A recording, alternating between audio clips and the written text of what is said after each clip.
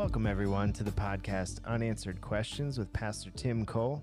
This is a podcast where we talk about tough theological and Christian living questions sent in by people just like you. Our hope is that listening will strengthen your confidence in God's Word, helping you to discern what is pleasing to the Lord. If you have any questions, please send them to questionsforpastortim@gmail.com.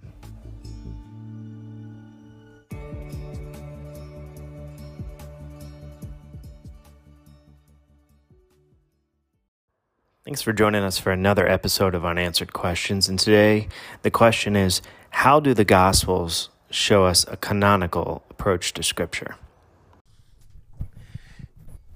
Ready?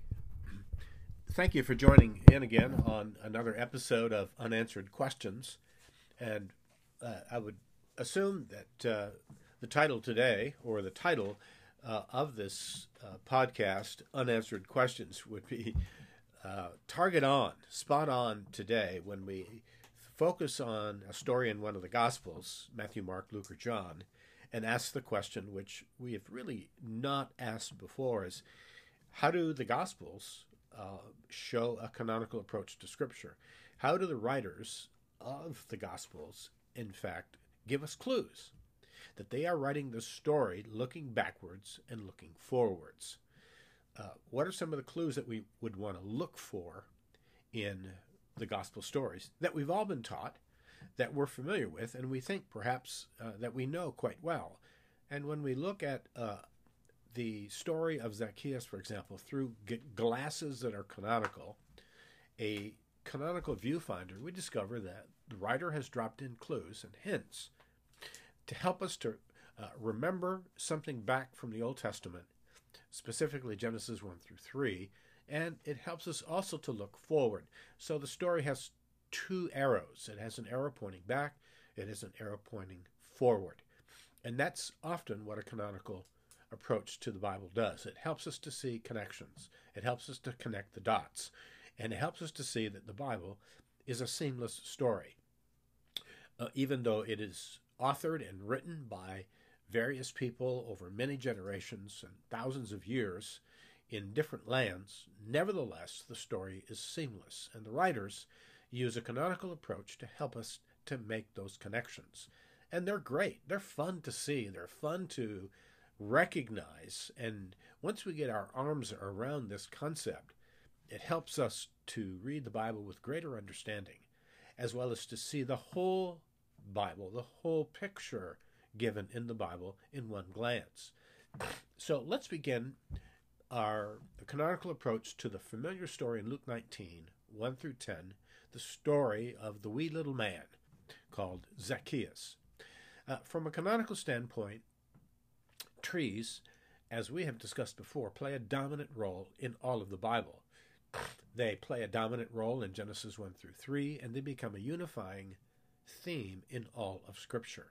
The role of trees throughout the Old and New Testament keeps reminding us of the past, that tragic but very pivotal event which occurred in the garden at a fruit tree, a tree that was forbidden to be eaten from by God. It was called the tree of the knowledge of good and evil, a tree that basically said God knows what is good for you, God knows what is evil for you, and therefore I am the one who makes the decision about what you ought to do and what you ought not to do. I know what's good.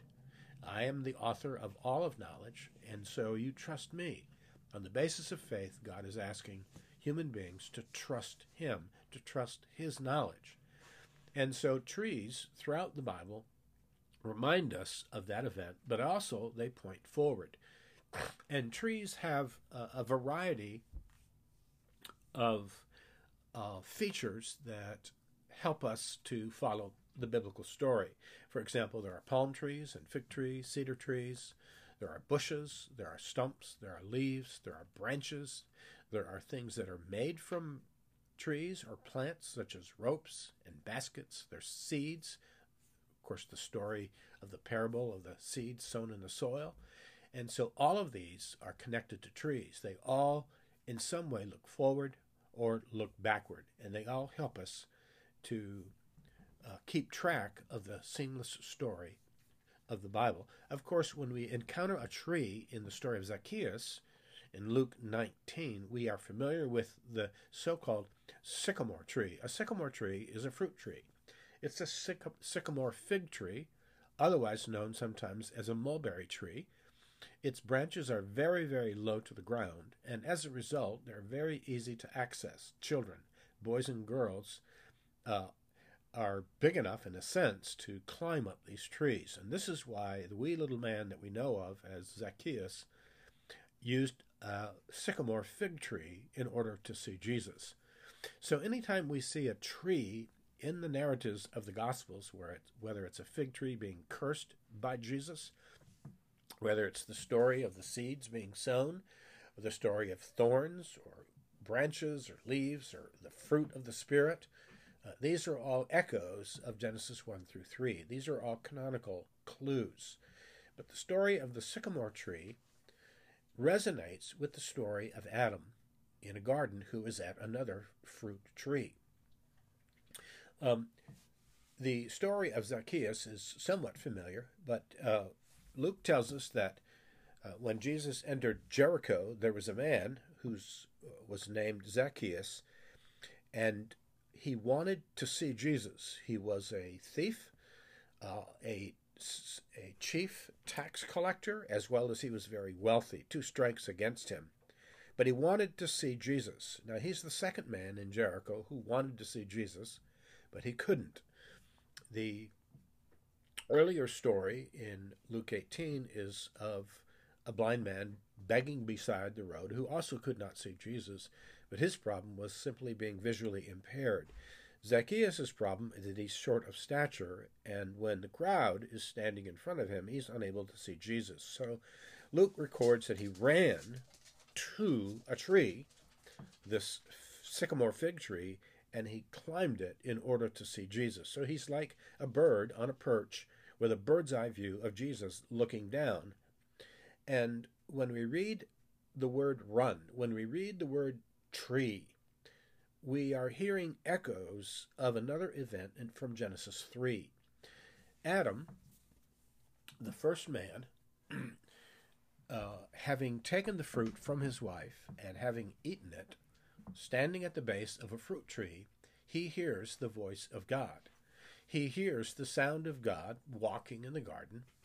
And the question that comes from the voice of God or from the mouth of God is, Adam, where are you?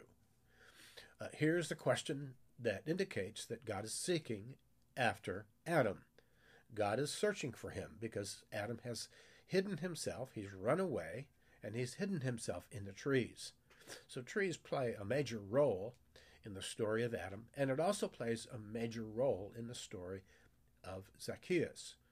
But here we have Zacchaeus being pictured as a better Adam.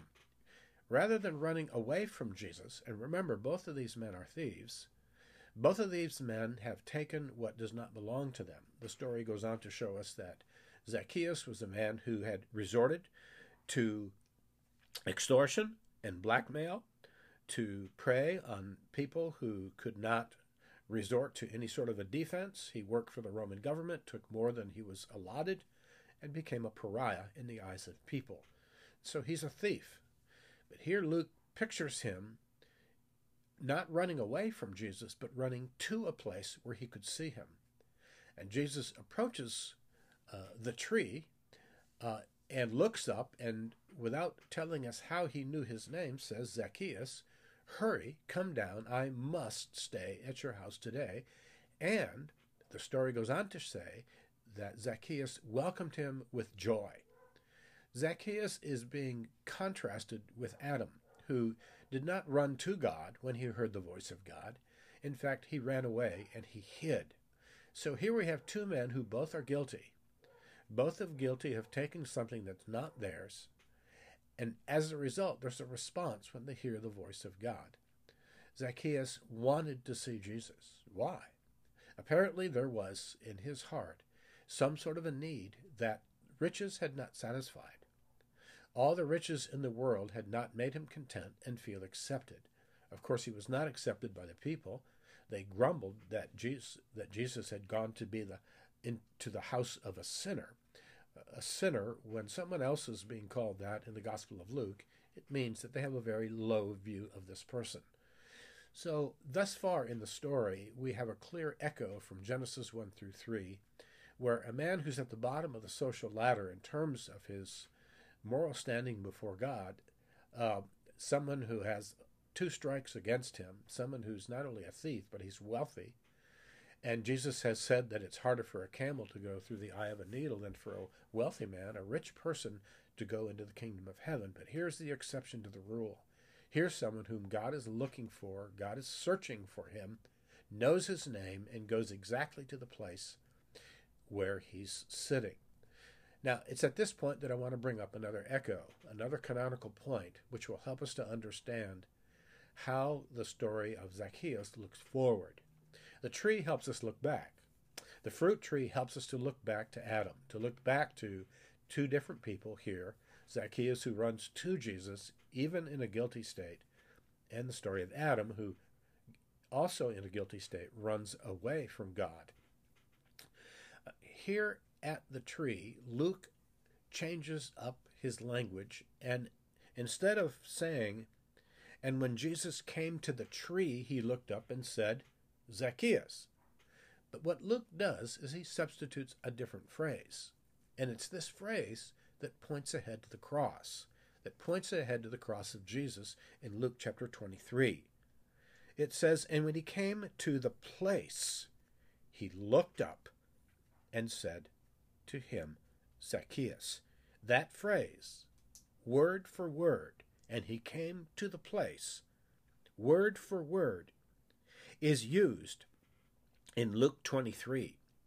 Luke 23, verse 33, is the same phrase that Luke uses to describe how they brought Jesus to the place that was called skull, the place of the skull. And there we find another man hanging on a tree, looking down at people, in the same way that Zacchaeus was up a tree looking down at people. And so the story of Zacchaeus, in a way, is foreshadowing the cross, the story of another tree, and the story of a conversation that takes place at both trees.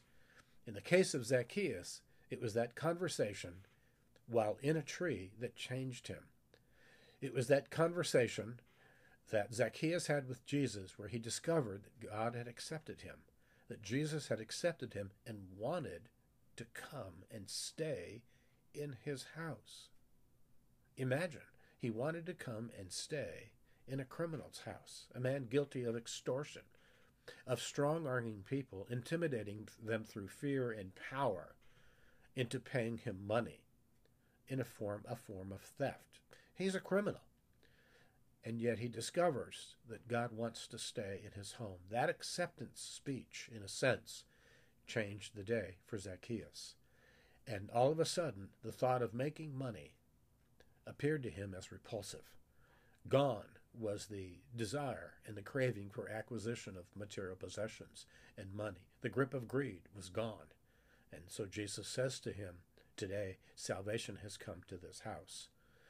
So the conversation is very similar to what happened when Jesus was on the tree at that place called the skull, the place of the skull. There, Jesus has a conversation with somebody else who's also on a tree. It's the thief who had said, "Jesus, remember me when you come into your kingdom." Yes, your kingdom, not when you go to the grave. This man believed in resurrection. And so Jesus said, "Today you will be with me in paradise." So we have 2 men, both in a tree, and both who have been changed by a conversation they had with Jesus while in that tree.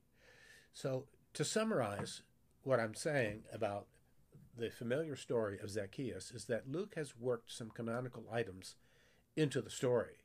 He has worked the thread of looking back, reminding us of another fruit tree, of another man who ran away and hid from God, and showing how, under the ministry of Jesus, we have another man who is at another fruit tree. And rather than running away from him, it says he wanted to see him. He didn't want to hide from Jesus. He ran to him in a sense. He ran to the place where he could have a better sight or view of Jesus. So the story looks backward. That's part of being a canonical story. It helps us to look back to see, oh, the story of Genesis 1 through 3 is connected to the story of Luke 19 and Zacchaeus. Things have not changed. The tree is a reminder. But it's also an illustration of how Luke wisely makes us look forward and anticipate the cross, so that when the reader anticipates, or when the reader crosses these words in Luke 23:33, and they came to the place, the reader will say, hey, wait, I just read that. That's the exact phrase that was used of Zacchaeus. When Jesus came to the place, he came to the tree. Now they come to the place in Luke 23, another tree that will bear fruit in salvation. And in both passages, Luke uses this great word, today. Today salvation has come to this house. And with the thief on the cross, today you will be with me in paradise, which is in a sense saying the same thing. Salvation came to the thief on the cross in the same way that salvation came to Zacchaeus.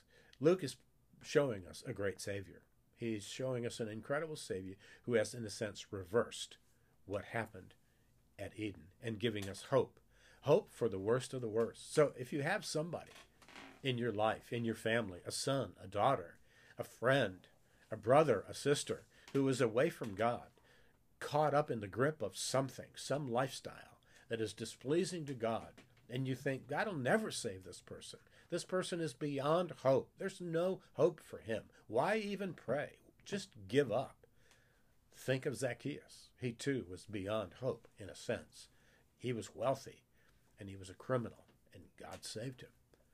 And so the canonical approach to Scripture not only opens up Scripture like a knife can slice open a loaf of bread and reveal that wonderful white bread or baked bread inside, but it also can give us such hope because it makes connections to the past. It makes connections to the future. Well, I've probably said enough about this story. I haven't gone into all the details of the story, only to show you those two things. It helps us to look back. It helps us to look forward. And that's the point of approaching the Bible canonically. It really opens up the Bible, shines light on stories, and helps us to see the Bible is a seamless story leading us to Jesus Christ. Thank you for listening. God bless you richly.